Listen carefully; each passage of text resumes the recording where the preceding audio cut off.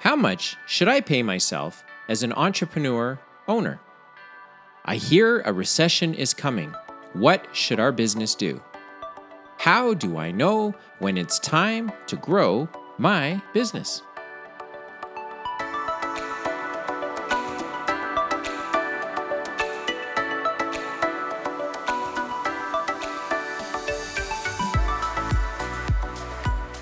Thanks for tuning in to this week's edition of Questions Entrepreneurs Ask on Dylan's podcast.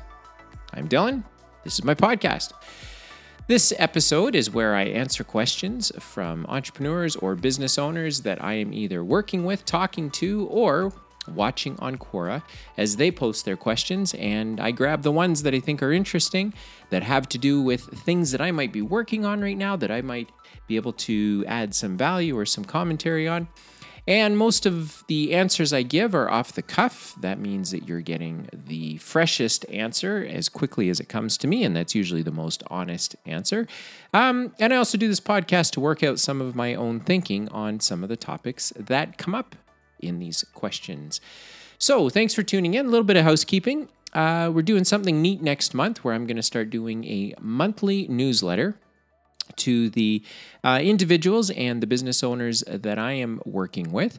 And over the course of the last couple months, I've been running some Google ads and have been getting quite a few interested businesses that I've been able to do some work with. And that's been a lot of fun. And so I'm now doing an entrepreneur-only newsletter. So if you're interested in getting on that newsletter, where I'll be giving just some updates over the course of the month, some things that I'm learning, and trying maybe to address some of the things going on in the marketplace that you might find helpful, some sort of personal commentary, because I am getting folks kind of asking me my opinion about a few different things, and I haven't really found the right forum to provide what I'm thinking about and what I think about some of the things that are going on. So I've decided to do it in a newsletter format. So the point is, if you'd like to be on that newsletter, send me an email. If you've got my email address, then you'll know how to get a hold of me. I'm a pretty easy guy to find on all of the socials that are out there.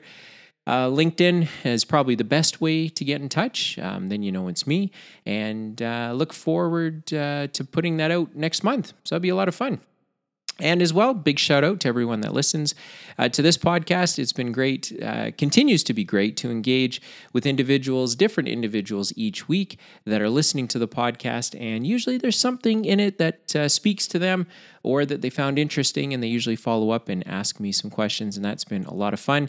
And I'm surprised to see that over the summer, the podcast continues to grow. The number of downloads is going up, and I'm not really sure what to attribute that to. Except that maybe some of you that are listening are doing your part to share and subscribe and to make sure that this content has a chance to get out in front of other entrepreneurs. So, okay, enough with the housekeeping stuff. You didn't tune in to hear the housekeeping. Hopefully you tuned in and downloaded this episode so that you could hear the answers to these questions. So let's start off with the first one. How much should I pay myself as an entrepreneur or an owner? This becomes a pretty tricky topic for me when dealing with business owners, because I don't know what it is, and I don't know if I've been guilty of it too. But business owners, I think, or entrepreneurs, tend to not have a great way to value what it is that they do. And so I think the right answer to this question is, aside from being the owner, or being the head of your organization or your company, what you should do is you should put together a list of the job tasks that you're responsible for. And then, go to the job sites, go to some of the career websites and figure out if you had to hire a person to do the job tasks that fall onto your plate every week, what would you have to pay someone else? And then that's the salary or the management fee that you should be paying yourself as the owner. And the logic there is that you want to be able to run a profitable business. But on the one end, if the only reason you're profitable is because you're not charging for your time and you're not paying yourself, then it begs the question, is your business really profitable? On the other hand, if you are taking more money out of the business than what you would pay someone else to do the equivalent job, then you are robbing your business of profitability. And then there's probably some tax consequences and some other things that you're not necessarily benefiting from. And so I always like to say to a small or medium-sized business owner, pay yourself a competitive wage based on what you would pay someone else to do most of the work that you do. And if you happen to do a few different roles, then you'd have to use some common sense and sort of say, well, here's some of the work I do over in this bucket. Here's some of the work that I do in this bucket. And I'd probably pay one person this much and another person this much. So together, maybe the role is worth this much money. But make sure that you're being compensated fairly. And once you've figured out what your compensation should be based on the market and some of the work that hopefully you do to figure that out, then the next thing that you should do is you should say to yourself, you know what, I'm going to pay myself out of the profits of my business. And I might do that quarterly, give myself a quarterly bonus or a quarterly dividend. I might do that once a year if my business doesn't really need the reinvestment of capital, meaning when our business is profitable, we don't need to buy machinery and inventory and anything else, then maybe you say to yourself, I'll take out my wage and then separately I will take out a bonus or a dividend. And I'm not an accountant, but your accountant would certainly have some opinions on how to handle the cash that you take out of your business to make sure that you're not paying too much tax and to make sure that you're being able to use those funds wisely. I do think that entrepreneurs and business owners, in addition to putting a list together of the job tasks that they're doing, that they should actually hold themselves accountable to be able to do those tasks. I had the opportunity to work with an entrepreneur that was paying themselves about $40,000 a month. And for that $40,000 a month, sometimes it was more, sometimes it was 60, but they contributed nothing back to the business. And by nothing, I pretty much mean nothing. Their opinion was that because they had worked so hard over the preceding years to get their business to a certain point that they were entitled to take out that kind of cash. And I probably don't need to tell you, but in that particular business, they did end up running into cash flow challenges. And some of it had to do with the amount of compensation that was being paid to the owners.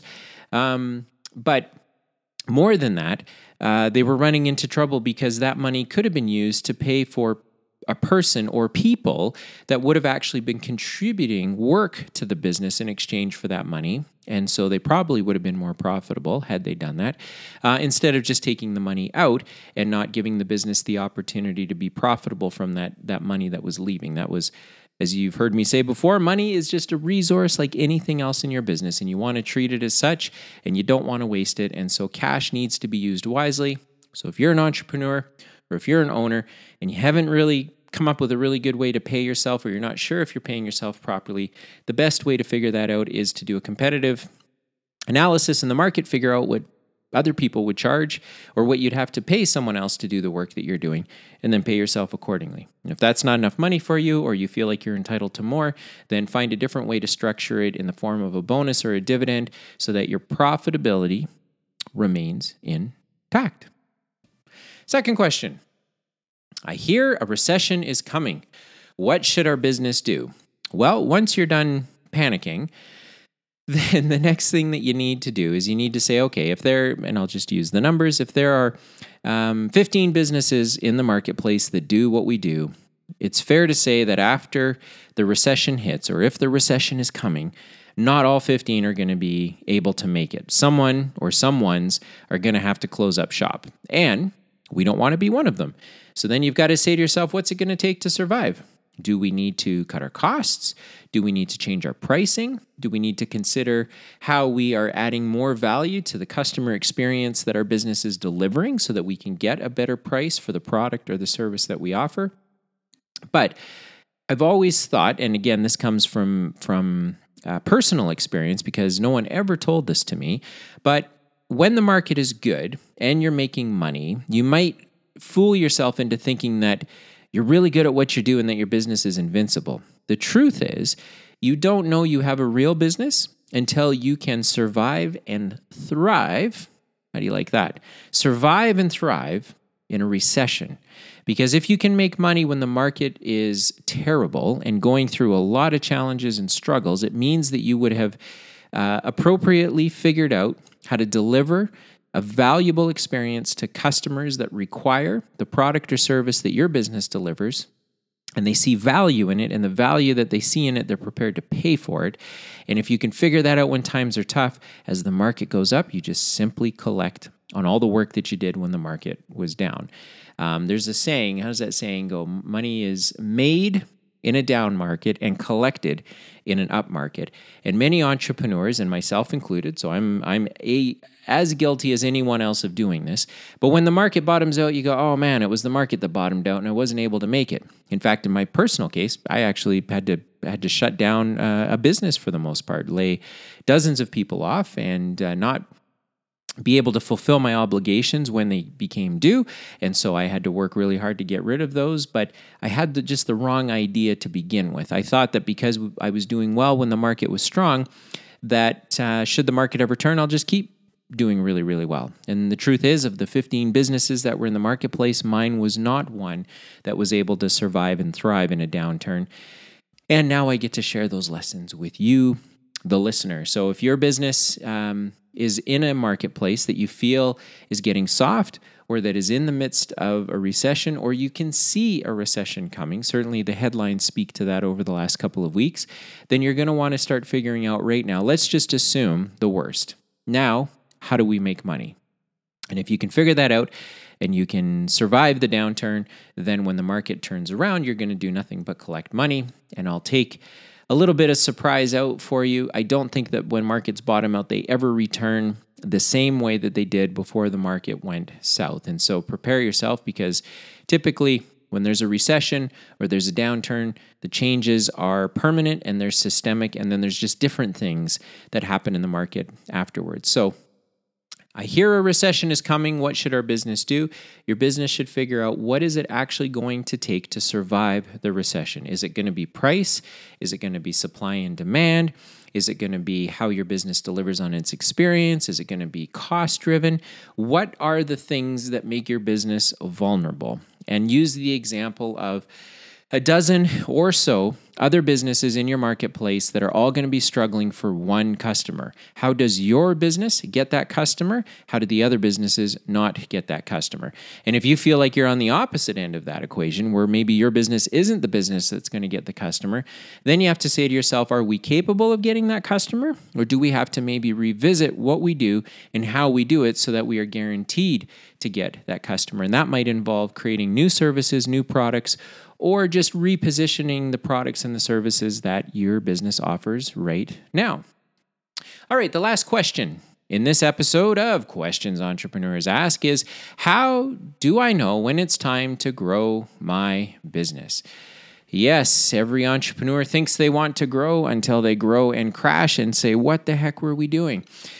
The right answer, I think, to this question is figuring out why you want to grow in the first place. And a lot of times there's growth for growth's sake, where there's not really a lot of thought put into why a business is growing. And people just assume, well, that's what businesses do. You start them and you grow them. I don't necessarily agree with that. I think that there are businesses that take on more of an artisan type flair, where the entrepreneur is very critical in producing the end product or service that is sold to customers or clients. And those businesses are naturally limited in terms of how much they can grow by the artisan entrepreneur that's running them. Conversely, I think there are other businesses that are run by opportunistic entrepreneurs where their personality, their profile, and their brand does not have as much of an impact on the product or service being sold to customers or clients, and that business can grow and can scale, and that entrepreneur actually wants to do that. They're opportunistic. And if you're wondering, what are you doing talking about artisans and entrepreneurs and optimism and opportunistic entrepreneurs, go back a couple of episodes, because I do spend some time talking about what I believe are the two different types of basic entrepreneurs that are out there. And when you're trying to figure out how do you know if it's time to grow your business, you sort of have to be honest with yourself and say, well, which entrepreneur am I? Am I an entrepreneur that wants to completely control the entire process? Or am I the kind of entrepreneur that is going to hire people to do the work and let them grow and fill the capacity that we have? And so you firstly have to ask yourself, why do we want to grow? You then have to say, if I can answer that question, and I come up with a really witty answer as to why I want to grow, then you say to yourself, am I the right person to grow this business? And if you're an entrepreneur that doesn't have the chops to do it, then you've got to figure out, how are we going to find the people that have the chops to do it? How do we find the people that we can bring to our team that are going to help us grow? And am I prepared to move out of the way? And so If you feel like you're not losing business, if you feel like you're very profitable, if you feel like there is a non-financial reason to grow, meaning it's not just about making more money, because that may not carry the day as you begin to grow and as you realize how tough it is. You have to have a bigger ideal that you're working towards. And so company mission statements, company vision is typically something that helps lead that conversation in terms of, my personal one is, I think that the failure rate for businesses is really high statistically. I think that that's a proven fact. And I would love the opportunity to have somehow personally affected that. If the failure rate for businesses is 80% today, I'd like to think that by the time my time on earth is gone, that I would have somehow contributed meaningfully to reducing that failure rate because of how important I think entrepreneurs are to the economy and the world at large. So then you say to yourself, okay, well, how do I grow? But now there's some context. There's a vision, there's a mission statement. Maybe yours isn't as high-fluting as mine is, or maybe it's not as idealistic as mine is. But if you can come up with a non-financial reason why you want to grow your business, then you build a plan around that. Because your growth plans, if you don't have a destination, or if you don't have a vision, or if you don't have a mission statement, growth is very, very frustrating and very, very hard because you don't know where you're going and you don't know when you get there. But if you put some markers down, if you put a goal line down and you know where you're trying to get to, that typically becomes the best time to decide, hey, let's grow our business because I'm now ready to take the next step. Then you just have to decide, am I the right person to do it? Or do I need to find better people to help me do it? And so growth for growth's sake isn't a good idea. Very risky to do that. You'd have to have a plan. But if you're growing because there is some non-financial reason that is causing you to do that, then that, of course, is going to make it much, much easier as you begin to go down the trail of growing your business. So there's no perfect time. There certainly isn't anything magical about deciding to grow your business.